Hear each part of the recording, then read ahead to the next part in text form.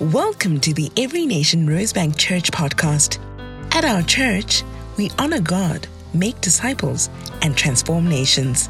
For more information about our church, visit everynationrosebank.org and don't forget to subscribe. What an incredible time we've had in the book of Philippians. It's been an incredible time to dive deep into the Word of God. And so it's been incredible to speak about the year of yes. And today I'm talking about an upward life. And the question I'm asking is, how do we live an upward life in an upside-down world? As I've spoken to many people over the last couple of weeks as we're gearing back to coming back to church in person, I've noticed a common theme where people are feeling spiritually disorientated. They are not sure about the things they were sure about a year ago. They're beginning to ask questions about what does it mean to be a Christian? What does it mean to belong to the body of Christ? What does it mean to even come to church in these four walls that we find ourselves in often? And so what does it mean to live an upward life in an upside-down world?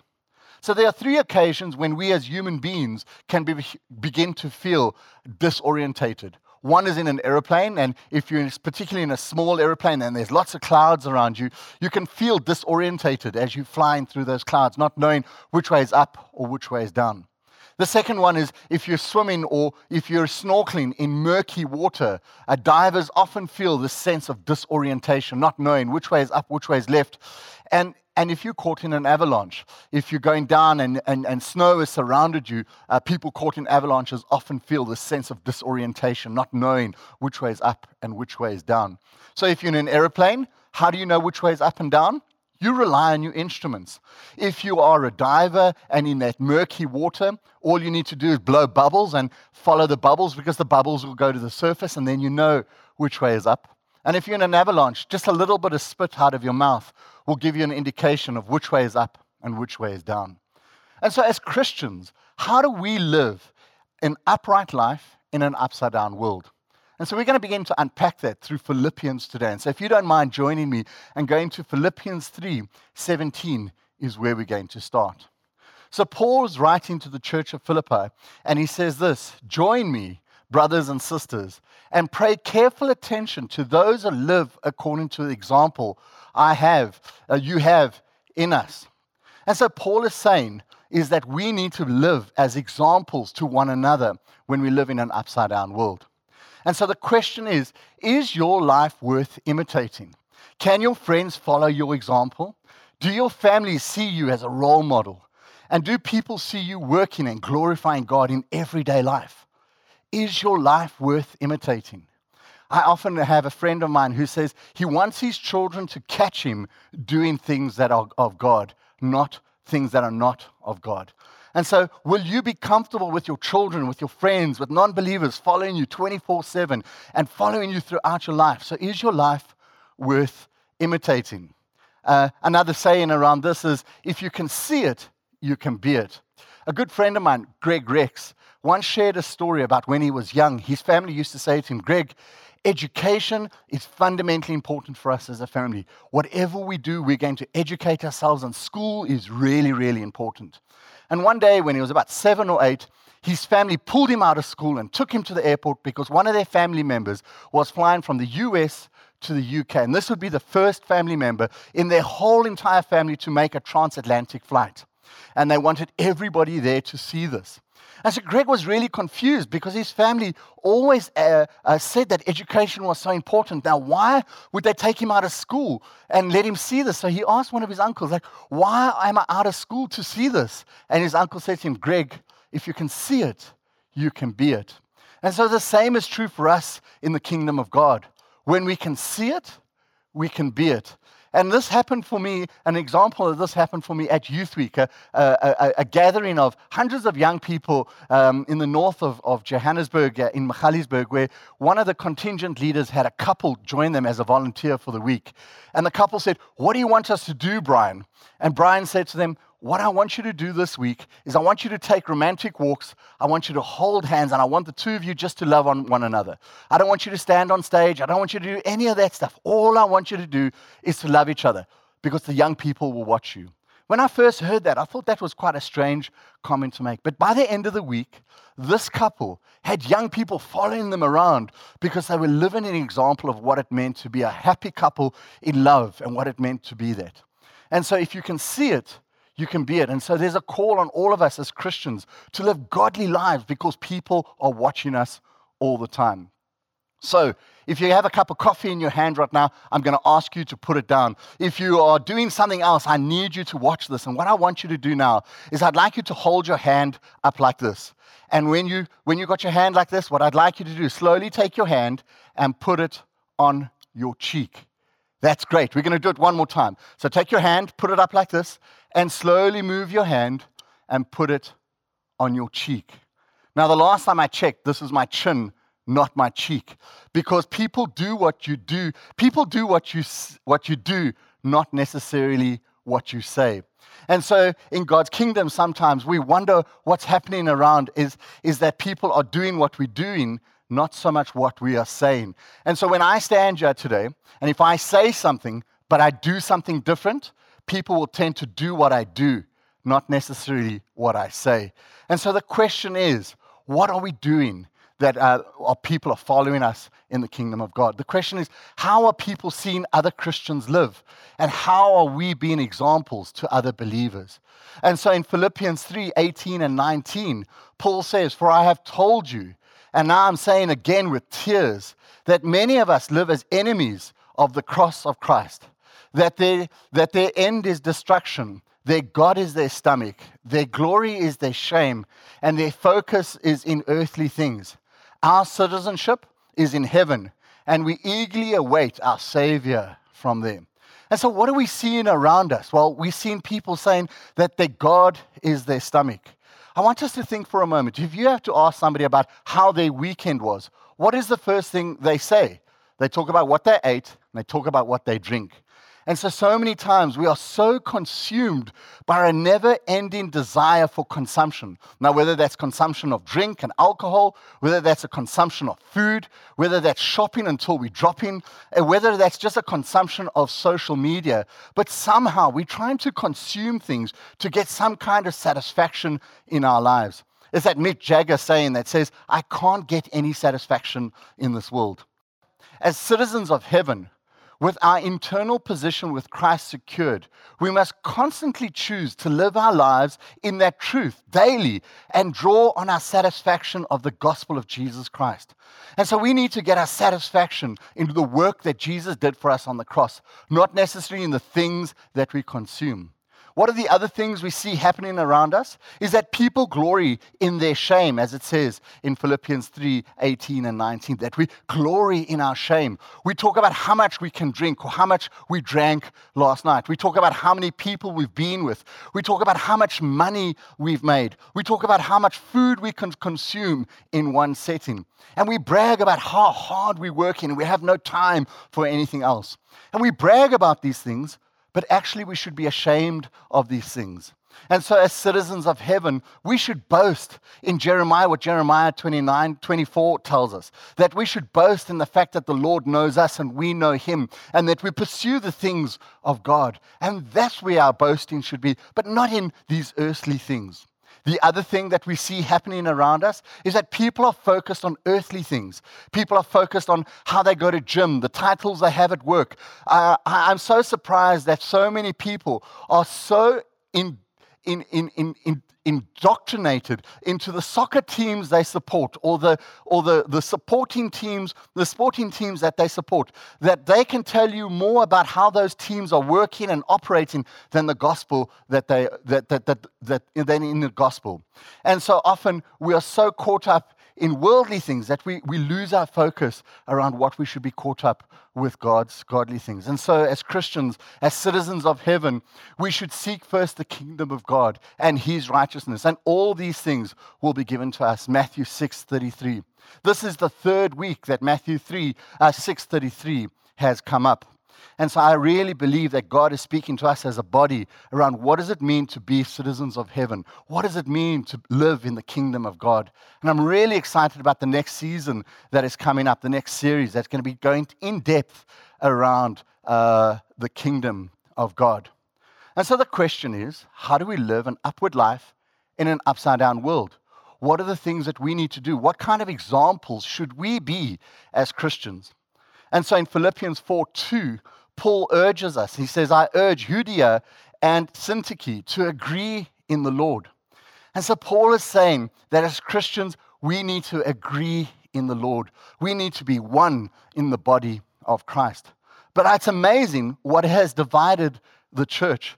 Partisanship has divided the church. Myself and Sai read an article last year that speaks about how families have been divided because of politics, and churches have been divided because of politics. I've heard Christians say about Republicans, how is it possible that a Republican can be a Christian? And I've heard Republicans say, how is it possible that Democrats can be Christians? And within the South African context, even within the ANC and South African politics, you have different factions, and those family members haven't spoken to one another. And so politics can divide us as a church. Personalities can divide us in the church. And it's not doctrinal things that divide us. It's these small things that begin to divide us. Because you do things in a particular way, I then don't feel that I can be one with you around this. Worship wars have divided churches and how we become one with one another. Too much of that song, too little of that song. The music is too loud. The music is too soft.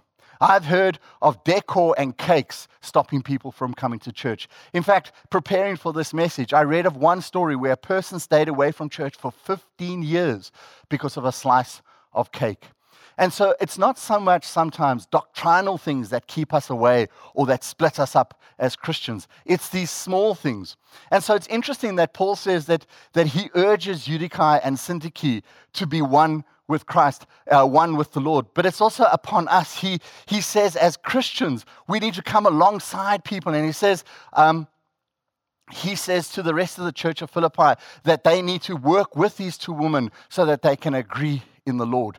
And so when somebody's feeling disconnected or disorientated in their walk with Christ, when they look around the body of Christ, do they see us united or do they see us divided?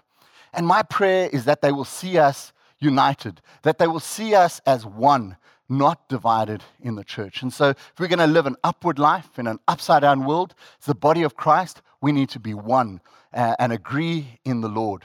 The second thing that Paul says we need to do is that we need to rejoice in the Lord. And so in Philippians 4:4-5, he says, rejoice in the Lord always. I will say it again, rejoice. Let your graciousness be known to everyone. The Lord is near. And so we should rejoice in the Lord in all circumstances. And it's in the Lord, not in those circumstances. I often come across Christians who are so happy and praising the Lord for that deal that came through, or praising the Lord for this thing that happened. But it's not in those things we should be rejoicing, but we should be rejoicing in the Lord. So there's the story of a man who owned a horse, and his horse ran away. And so the community came to the man and said to him, oh, you're so unlucky. Your horse ran away. That's terrible. And the man says, I don't know if I'm unlucky. We'll have to wait and see. 3 days later, that same horse came back, but this time it came back with 3 other stallions. And so the community came to the man and said, this is incredible. You are so blessed. You are so blessed that horse came back with 3 other horses. And the man said, I don't know if I'm blessed or if I'm unlucky. We'll have to wait and see. A week later, that very man's son was riding on one of those horses, got thrown off the horse. Young man breaks his arm, and it's a terrible catastrophe. The community come around the man and say to him, oh man, you are so unlucky. The man says, I don't know if I'm unlucky or if I'm blessed. We'll just have to wait and see.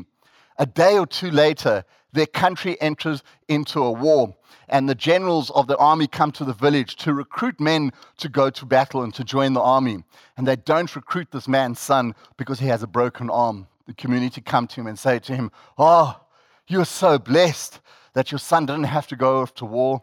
And the man said, I don't know if I'm blessed or if I'm unlucky. We'll have to wait and see. And so too often, our relationship with God, our relationship with Christ is so connected to what's happening in our lives that we rejoice in the things that happen. But Paul is telling us that we need to rejoice in the Lord because the Lord is the one that is constant. And so as people in our congregation and our community are feeling disorientated spiritually, when they look around, are they seeing us rejoicing in the Lord, or are they seeing us rejoicing in circumstances? I also find it interesting that Paul says the Lord is near in verse 7. And so I think there's two meanings to the Lord is near. The first one is that the fact that God is close to us, so the Lord is near, he's close to us. The second one is that this idea that the Lord is returning. And often I think we don't talk enough about the Lord's second coming. And there are three things to think about when the Lord is returning and why we should rejoice in the Lord.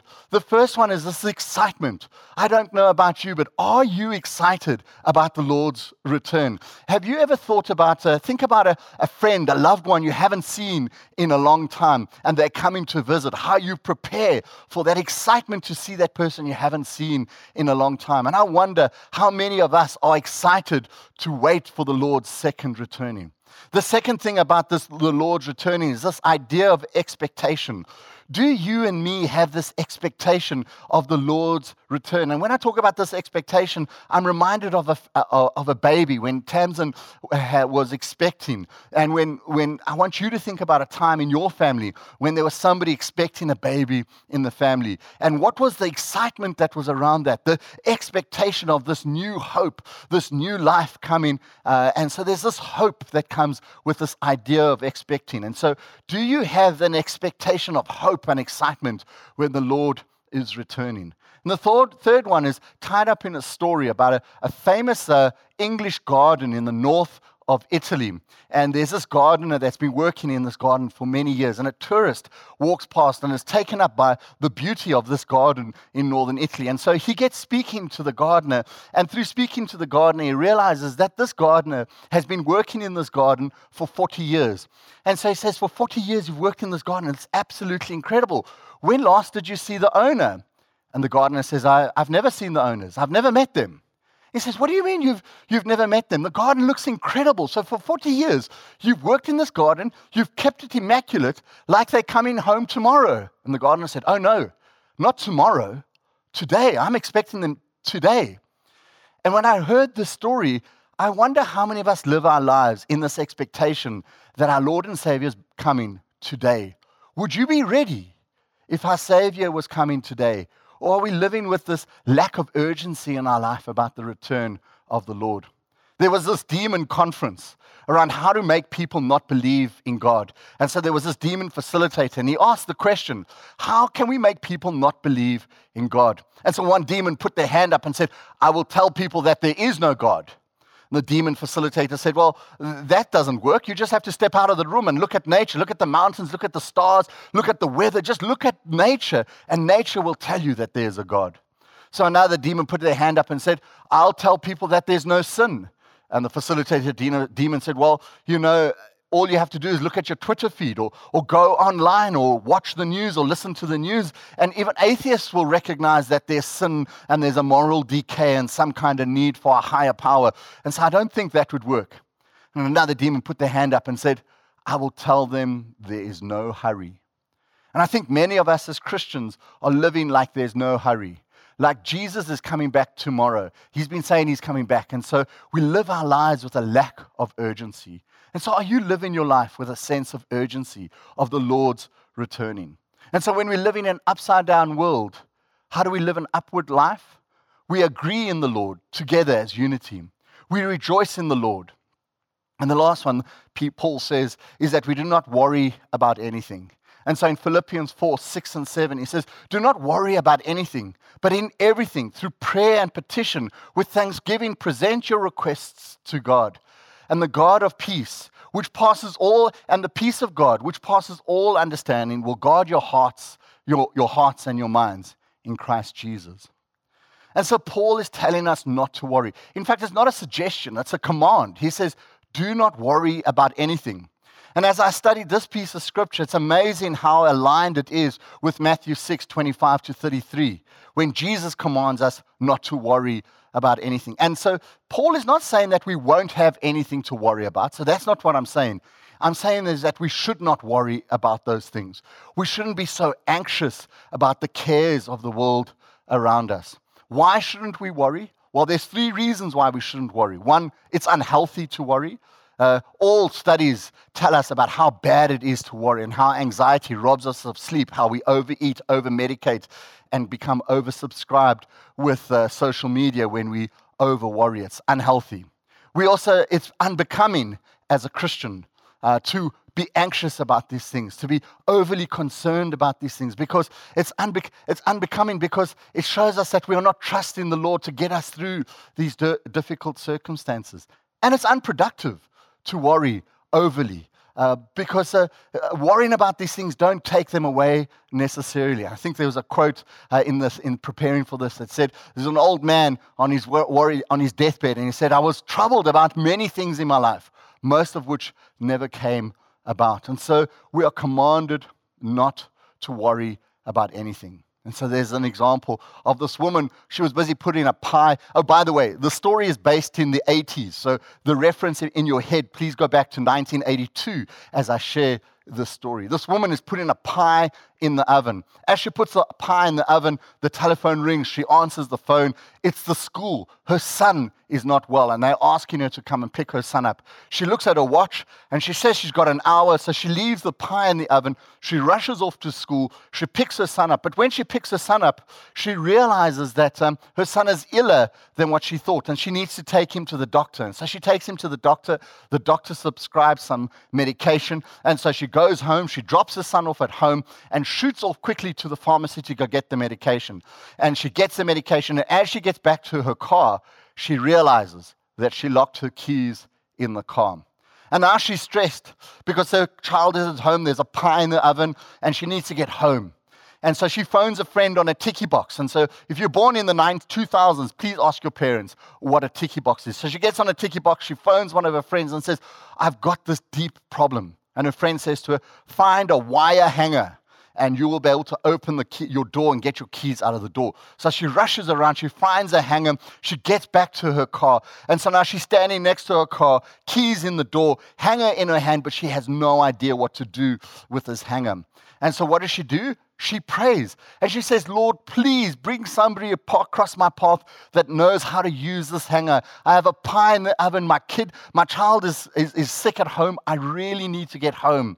She says, "Amen." And as she opens her eyes, a car stops in front of her. A young man gets out, and she looks at the young man. She gives the young man the hanger, and she says, "Can you open my car with this hanger?" The man looks a little bit strange at her. He says, "Sure," undoes it. And in the 80s, you've all done this. And within a minute, the car's unlocked. She throws her hands up in praise and says, "Praise the Lord, you must be a Christian, because I prayed to ask God to send somebody my way to open the door, and yeah, you are."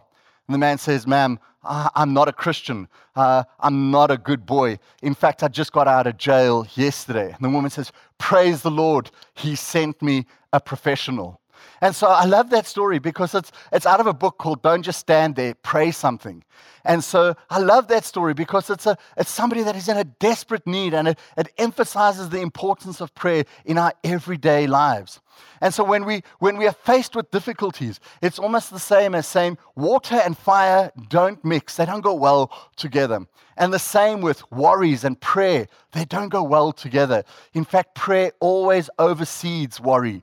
And so when we're going through these difficult times and you have many concerns in your mind, remember what Paul tells us. Pray and petition with thanksgiving to the Lord. And again, it's so closely aligned to Matthew 6, where Jesus talks about the worries of the world and then says, this is how we should pray.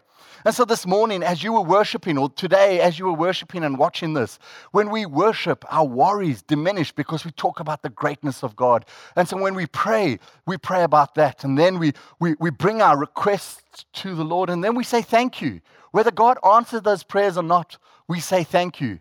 And so this morning, I'm reminded of that hymn that says, what a friend we have in Jesus, all our sins and griefs to bear. What a privilege to carry everything in God to prayer. And so this morning, if you're feeling disorientated in your spirituality, when you look around the body of Christ, are you seeing people that are praying, that are lifting the name of Jesus? And if not, then maybe you need to become that person, because people are looking to you. And so the verse goes on to say, and the peace of God, which passes all understanding, will guard your heart, your minds in Christ Jesus. And so at this moment, as you're watching this, I want you to think about two things. There are two challenges I want to put out there. The first challenge is to Christians that are living upward lives. I want to challenge us to live upward lives so that we can be examples of upward Christians in society. I want us to be good examples so that when people are feeling disorientated, when they're feeling like they're not sure which way is up, they can look to us as examples on how to live.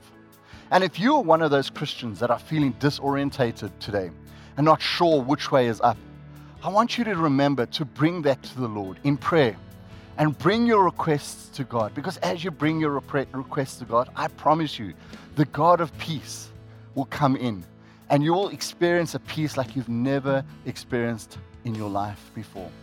And so, Father, I want to thank you that we have the opportunity to be examples to one another in your kingdom. Father, I want to thank you that you are a good God and that you look out for us. And so as some of us are feeling spiritually disorientated, Father God, I pray that you would help us live upward lives in this upside down world, that we will agree in the Lord, that we will rejoice in you always, no matter what our circumstances are. And Lord, that we can not worry about things because we trust in you to come through for us. And so, Father, thank you for this opportunity. Father, I thank you that you're a good God and that you're a mighty God and that you help us live upward lives in upside down worlds.